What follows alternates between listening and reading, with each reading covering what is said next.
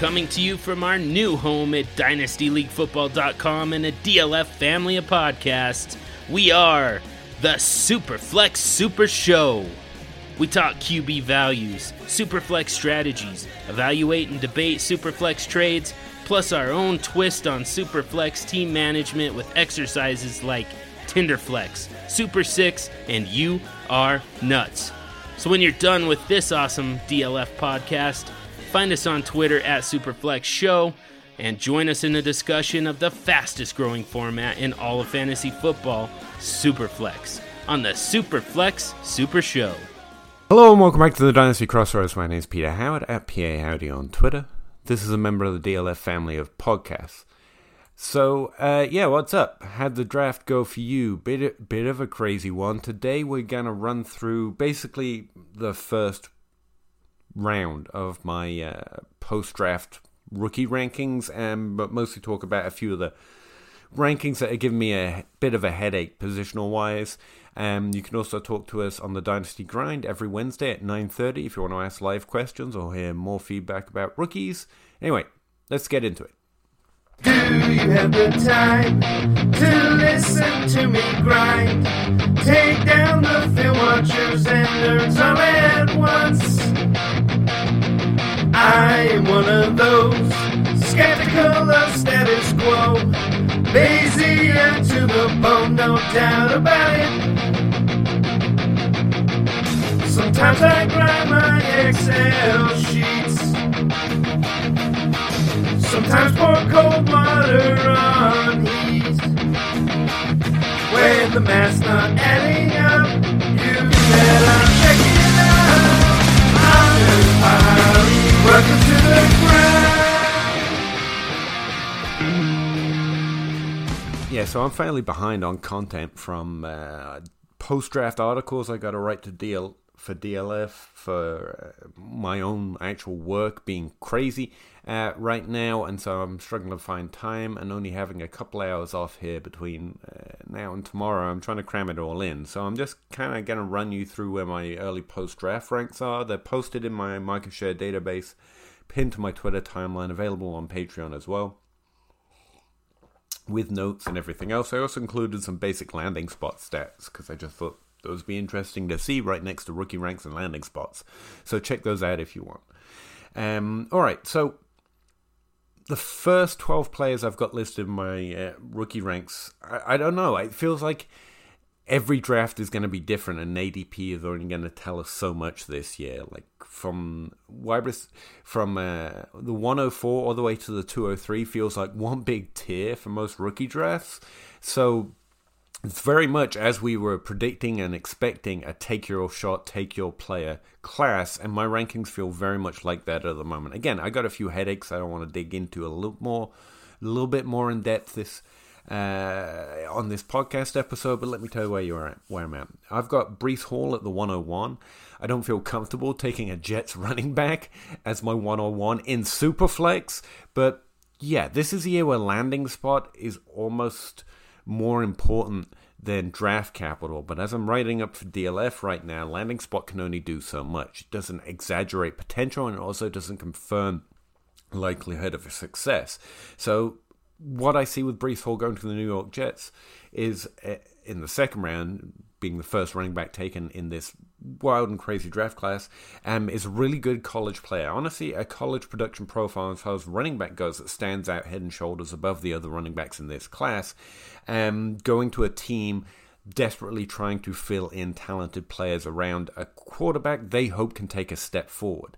Now, the good thing about a running back is that even if the quarterback doesn't take a step forward, the running back should still get that volume. Now, this isn't the death knell of Michael Carter. I do think he's going to continue to fill a role, but like with most NFL backfields these days, now, to greater and lesser extent, committees. And as far as the committee goes, I think the one we've got shaping up on the New York Jets is one of the more positive ends. I think he's going to get a top 12 workload as long as his college profile isn't lying to us completely.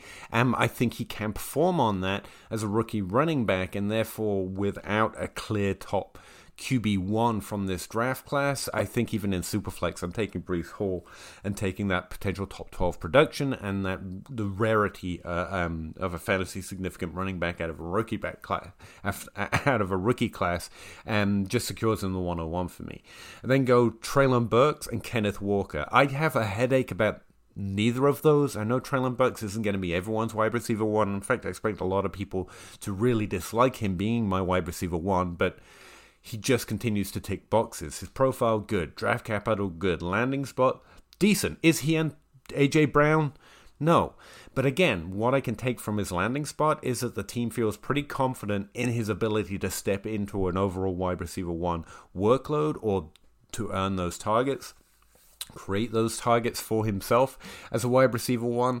And I don't see the flags that Scott was talking about on our last episode, which I hastily pushed out as just an extra episode, which makes me feel a bit better about this one being a little late, but whatever. Because I don't profile that way. I'm not scared about a player. He reminds me of a baseball analogy, which is I'll take the player with the same stats that is less refined and hope he can refine himself and therefore be the best prospect. Now, actually, he doesn't have the same stats as everyone else in this class.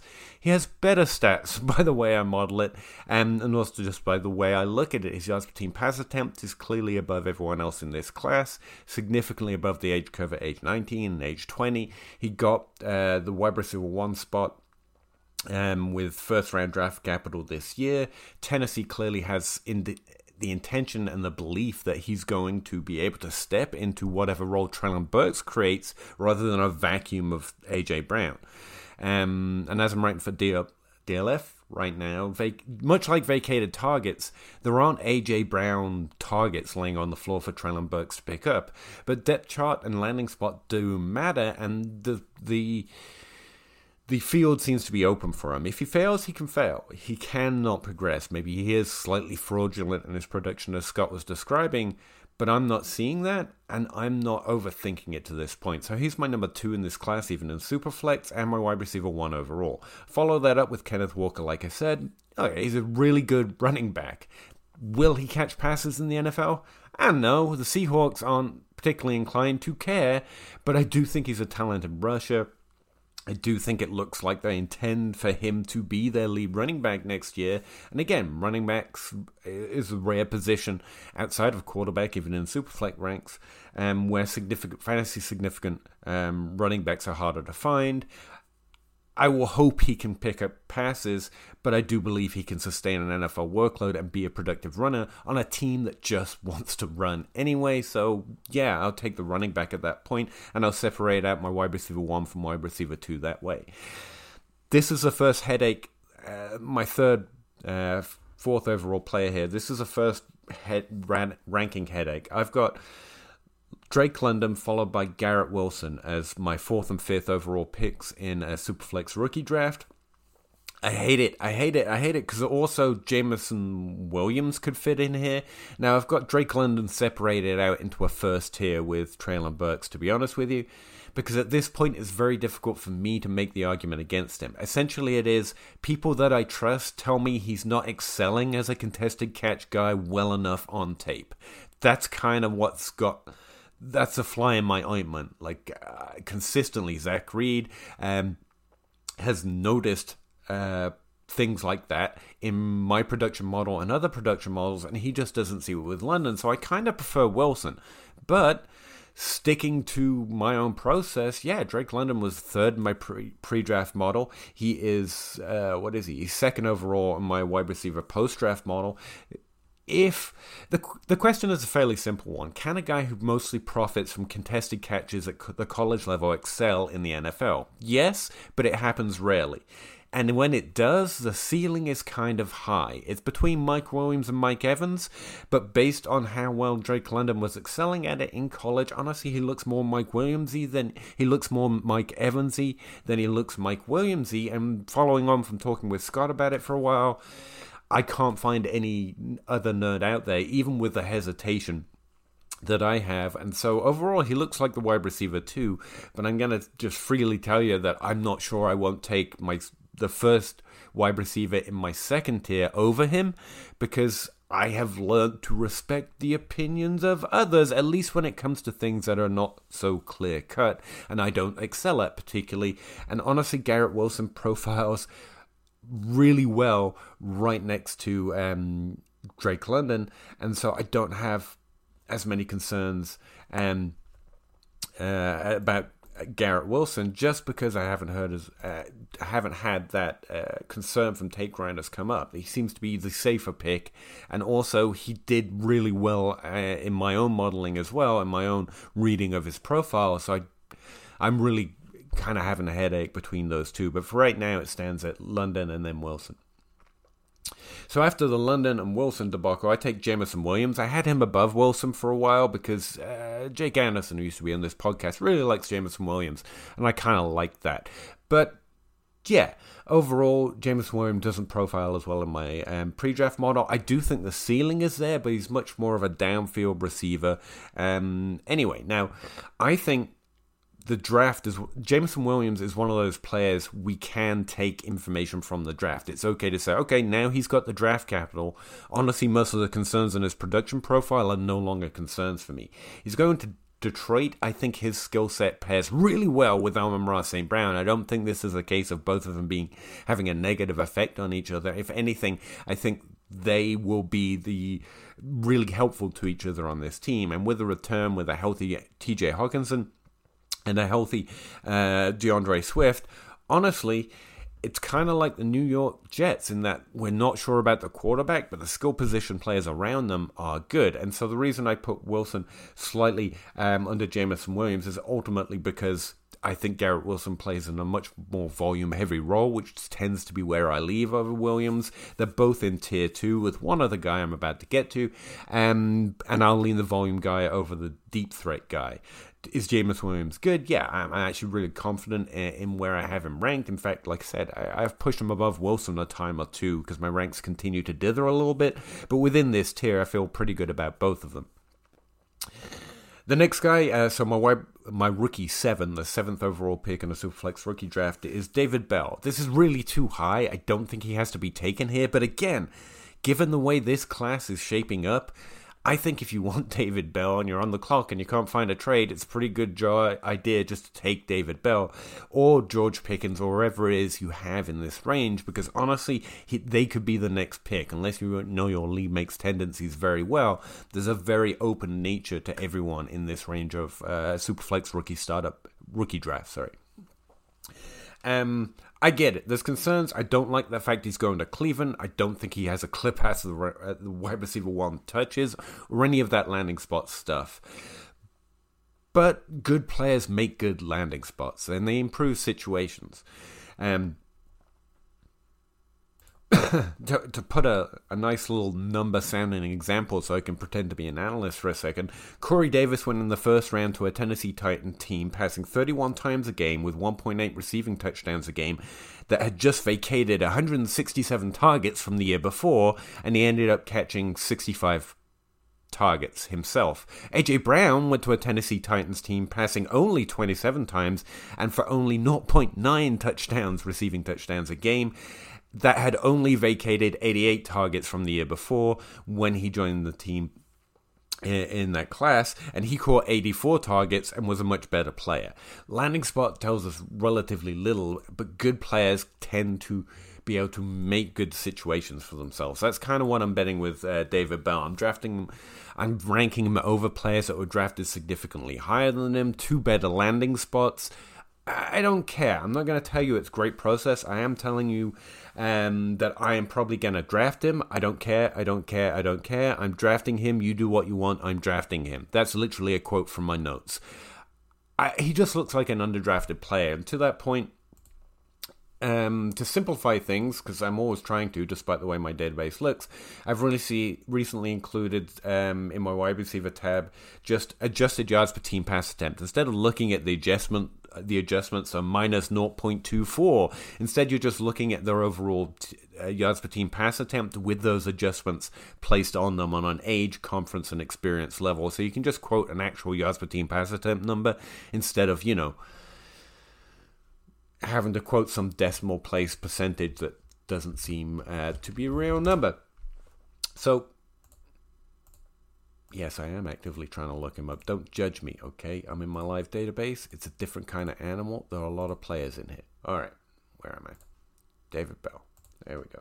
So, yeah, he's coming from Purdue. Yeah, Rondell Moore is a thing. Yeah, Purdue has screwed me more than once in my life. But here's the thing. When you sort by draft capital and look at the overall production, David Bell looks like the guy who may have been significantly underdrafted, like a Keenan Allen, like a Stephon Diggs, like a T.Y. Hilton in years before, although he plays very different than all of them.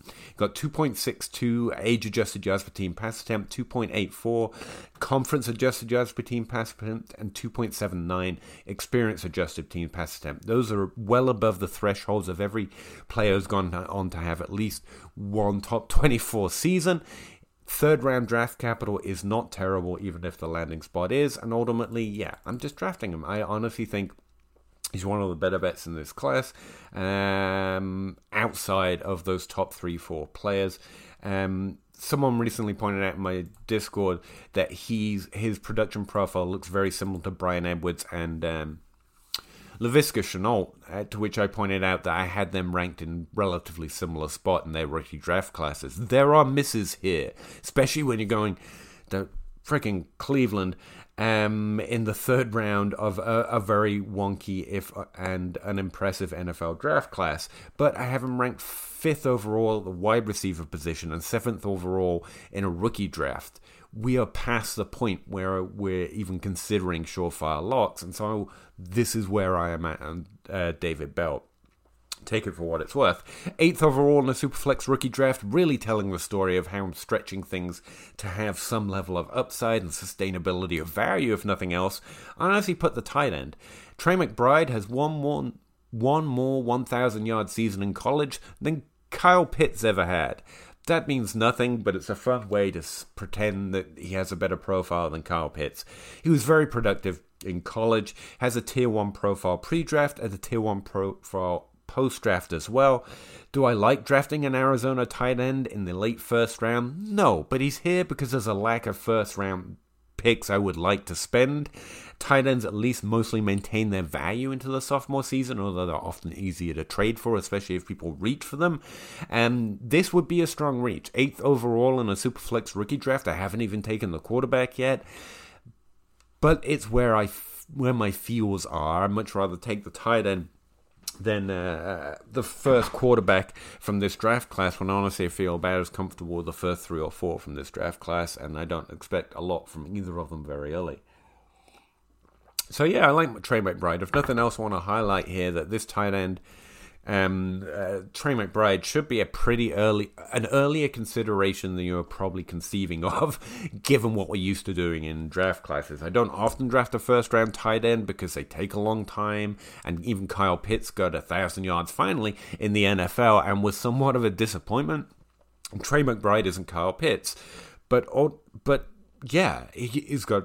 Yeah, I said it. Great production profile, good draft capital going to a team that seems to be trying to add weapons for Kyler Murray, and I think Trey McBride can definitely fulfill that.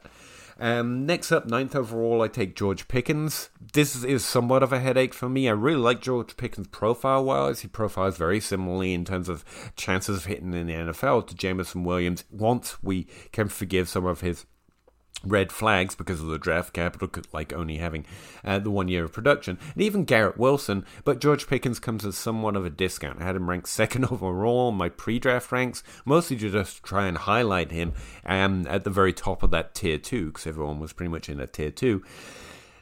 He's a risky or bust pick. That's one why he falls down my overall draft board here. But he went to Pittsburgh, and that narrative can help soothe some of your ills. I really do think he has as much upside as most wide receivers in this class. Whether he hits it, I don't know. There seem to be off-field concerns. There's no real production concerns from college. He's a lower BMI, more outside on the outside of the field player, which again I tend to highlight players that are have a much more tendency to fall into slot targets or volume roles, but plenty of players that have an outside skill set are getting those targets these days as well. And I think Pittsburgh has pretty much proven that it knows how to draft productive players and even deal with headaches and get them on the field and make them productive. Again, I don't think he's a threat to Deontay Johnson, who did play more on the outside in college, but is now definitely somewhat secured an incredibly high volume role. And Pittsburgh's trying a lot of things this year. Pittsburgh wide receivers can also take a step, as they do tend to draft a lot of second, third wide receivers, and then they develop into great things like Sanders and A.J. Brown, or sometimes not much of anything. We've also seen some foul out the league because of those off-field concerns. So there's a lot of risk in the George Pickens pick, which is ultimately why I'm putting him below Trey McBride right now. But honestly, it's a toss-up. I do have Pickens below Jameis Williams and Garrett Wilson. I think it's fair if you like Pickens to take him over David Bell. That's just my guy. Again, I'm leading volume more than distance running, I guess. But yeah, that's where I've got him right now, 9th overall. This is where the 10th overall pick in a Superflex draft, that's where I draft the quarterback, Kenny Pickett. It's not necessarily because that's where you should take. It's probably bad process. The QB1 drafted overall in the first round, but he was drafted outside the top 12 picks, and we know, if you don't, I'm telling you now, that the hit rate for quarterback in the first round drops dramatically after those first 12 picks. Basically, there's a high hit rate in the first 12 picks, about 45% of those drafted in the first 12 hit for at least one top 12 season, and then it drops to a flat, sustained, almost no hit rate from there on out. So the fact he's got first round draft capital doesn't matter too much to me, because honestly that's about the same as a second or third round drafted run quarterback at this point. But I mean, at least it's the first round. Pittsburgh is trying things. They've just taken on George Pickens, for example. They have Deontay Johnson, who is excellent in a role that should very much help out a young quarterback. I do think we should expect to see Kenneth Pickett start sooner rather than later, and the landing spot is at least somewhere looking for a quarterback to prove themselves in that role. And so it's not terrible. Quarterbacks do have sustained value from year 1 to year 2, even if they somewhat disappoint or even don't get on the field much in that rookie season. And so he's a fairly safe pick in a range of picks that feel a little bit more unsecure and a little less safe in the first round of the Superflex draft. So again, depending on your team needs, whether safety or upside is more prevalent to you, or how you feel about Kenny Pickens as a quarterback prospect himself, could move him up and down over several players I've mentioned already, but this is at least the range I would consider taking him. It's mid to late first round is where I consider taking my first quarterback, and honestly, because I think I feel a little bit more comfortable outside of that range with the QB2 and QB3, I'm pushing Pickens down a little bit, but it's probably a slightly bad process, but because it is a much safer pick in terms of overall value. It just feels a little Josh Rosen rather than Josh Allen-y to me, you know? Might be some level of sustained value, but I don't know I'm ever going to see significant fantasy relevance from him. But I'm not a quarterback whisperer, God knows.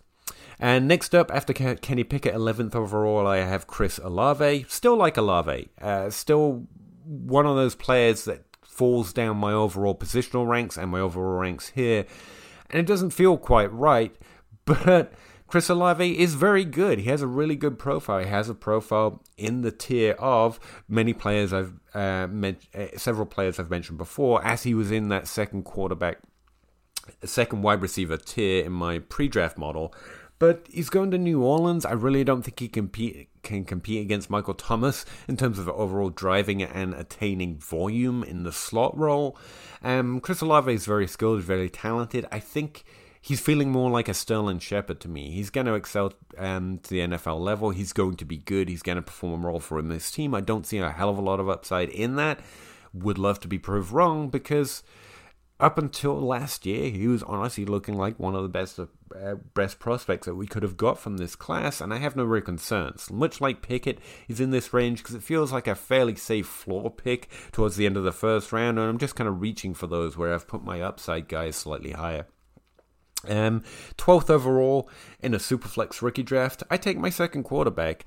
Malik Willis was drafted in the third round, but again, this class seems to be primarily dominated by the influence of landing spot over draft capital, especially at the quarterback position.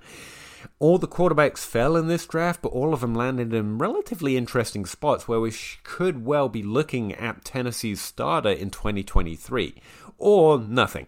or this is Jordan Love. I get it. But Malik Willis was getting some hype, not just because he could run, but because he was one of the more decent quarterback prospects in this class, if not the most decent.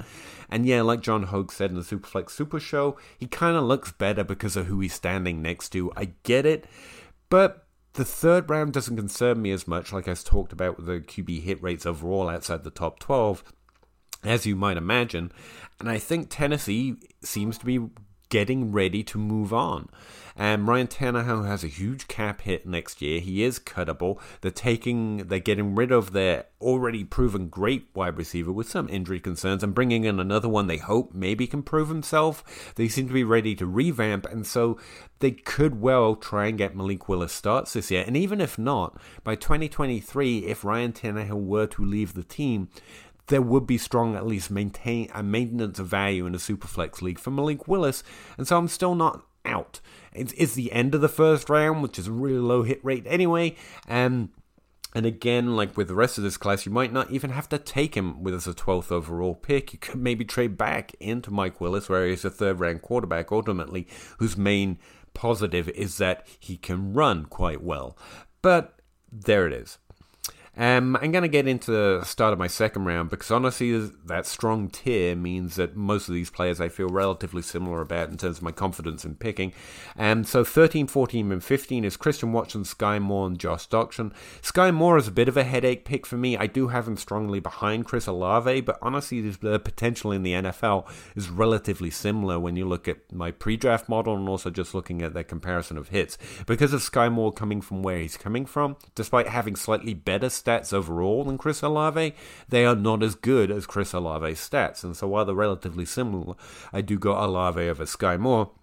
And honestly, I just feel like the landing spot, because people play landing spot wrong too often, is going to hype Sky Moore's value too much. If anything, this makes me more interested in Juju Smith-Schuster, because if Sky Moore has any effect on Juju Smith-Schuster's value, like I'll take an extra discount, no problem. I like Sky Moore a lot. I think he's a really productive player. I think 3 years ago, I would have had him in my first 3 rookie wide receiver ranks and be talking about, he just has higher numbers, because, I'm a bit of an ass when it comes down to stuff like that.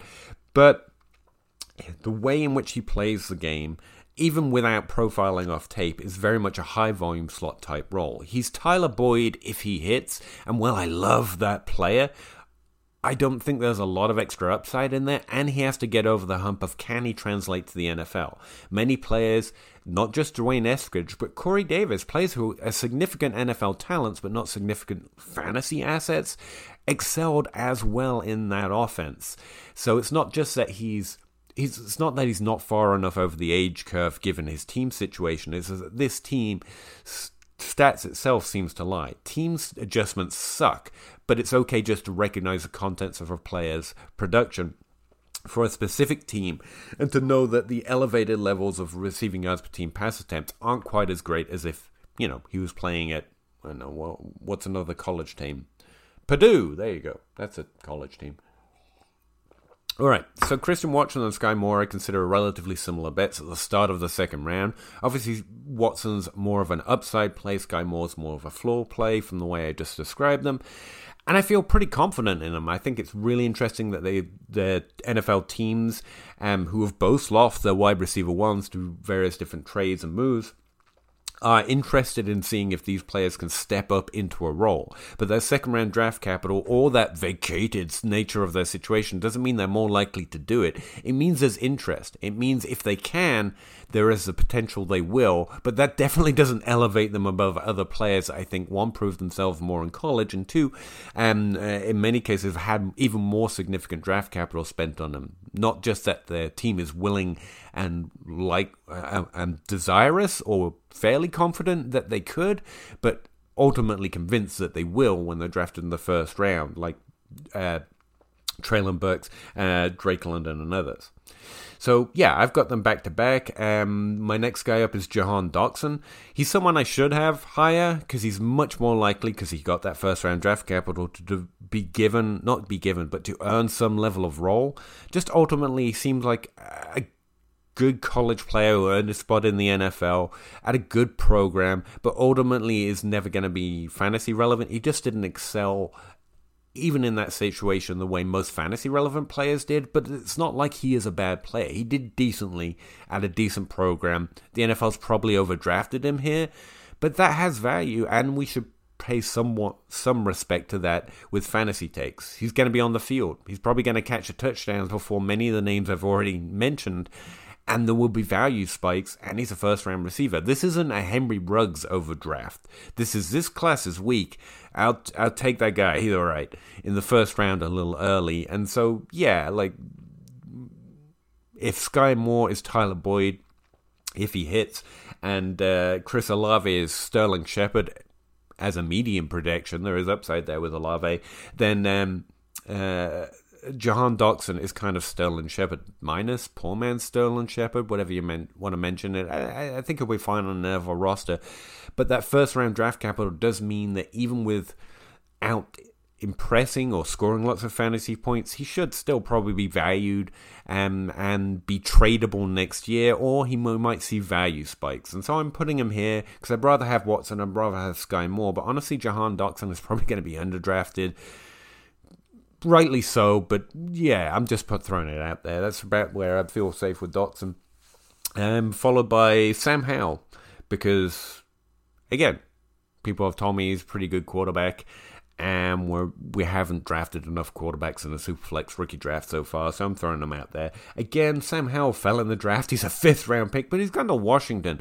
Again, the landing spot is better than the draft capital here. It's honestly the same with Desmond Ridder. Atlanta is a better landing spot than his draft capital necessarily speaks to. All of these guys could well start games this year and should be at least considered to be part of the committee attempting to earn the job next year, which means they have fairly insulated value in terms of the quarterback position, and in Superflex that has increased relevance. But yeah, and so I start to take the other quarterbacks there. That's where I start to take Ridder. That's where I start to take Sam Howell. My only question and my headache here is whether to take my favorite running backs over them in the mid-second round, because Rachaad White, Isaiah Spiller are my next 2 ranked running backs. And again, draft capital kind of sucks, but their college profiles were decent, and their landing spots are also interesting. Rachaad White going to Tampa Bay. He's not going to take the job from Fournette, but he can definitely hold a job in Tampa Bay next year or as the opportunity arises. He was a very good college running back. 3rd round draft capital sucks, but the landing spot is awesome. Isaiah Spiller, same thing. He's fallen in the draft probably because of his athletic profile, and I don't think he's going to take nothing away from Austin Eckler, but he's fallen because of that athletic profile or combine testing. But we know from his production that was probably an unfair fall. I definitely think he's been drafted as a role player, and I think he can fulfill a role on the Los Angeles Chargers, which is a good team. So yeah, no concerns about Leonard Fournette for 2022 or Austin Eckler for next year or beyond, but I think both of these players could work themselves into partial roles and have value and score fantasy points sooner rather than later, despite the fall in draft capital. This is not a class where, outside of those few early picks, where draft capital should sway you heavily over players that you genuinely think are better than the ones that were drafted above them. There are a lot of depth special teamers, in my opinion, drafted on day 2 this year. Even the undrafted free agents look like a little bit of a thinner crop, and that's not something I say very often. The NFL strongly seems to have been uncertain of the depth of this class, and so it's overreached on a few of the top tier players, to be fair, in the first round, and excited us on day 1, and as we expected, mostly disappointed us on day 2 and 3. So that's roughly where I am. Again, if you want to see the rest of my ranks, or actually see my ranks instead of hear me reading them out loud, again, you can check out that market share database. It is free. It is pinned to my Twitter timeline and Patreon timeline, or just ask me anytime. Dynasty Grind, Wednesdays at 9:30. Let me know where your heads are at the ranks as I continue to stress and modify these a little bit. Really appreciate it, and I'll talk to you all next week. Thanks. Yeah. Chicken or crow, crossing the road, go. Clicking a poll, Twitter is gold, player unfold, so. Jake on the table and Nate on the place, no. Pete enumerates the plays, they're analytical. Picking my nose, don't really know if I like that. Picking their brains, got different lanes, but I like that. Picking these guys guys, all of these times, all of these nice stats.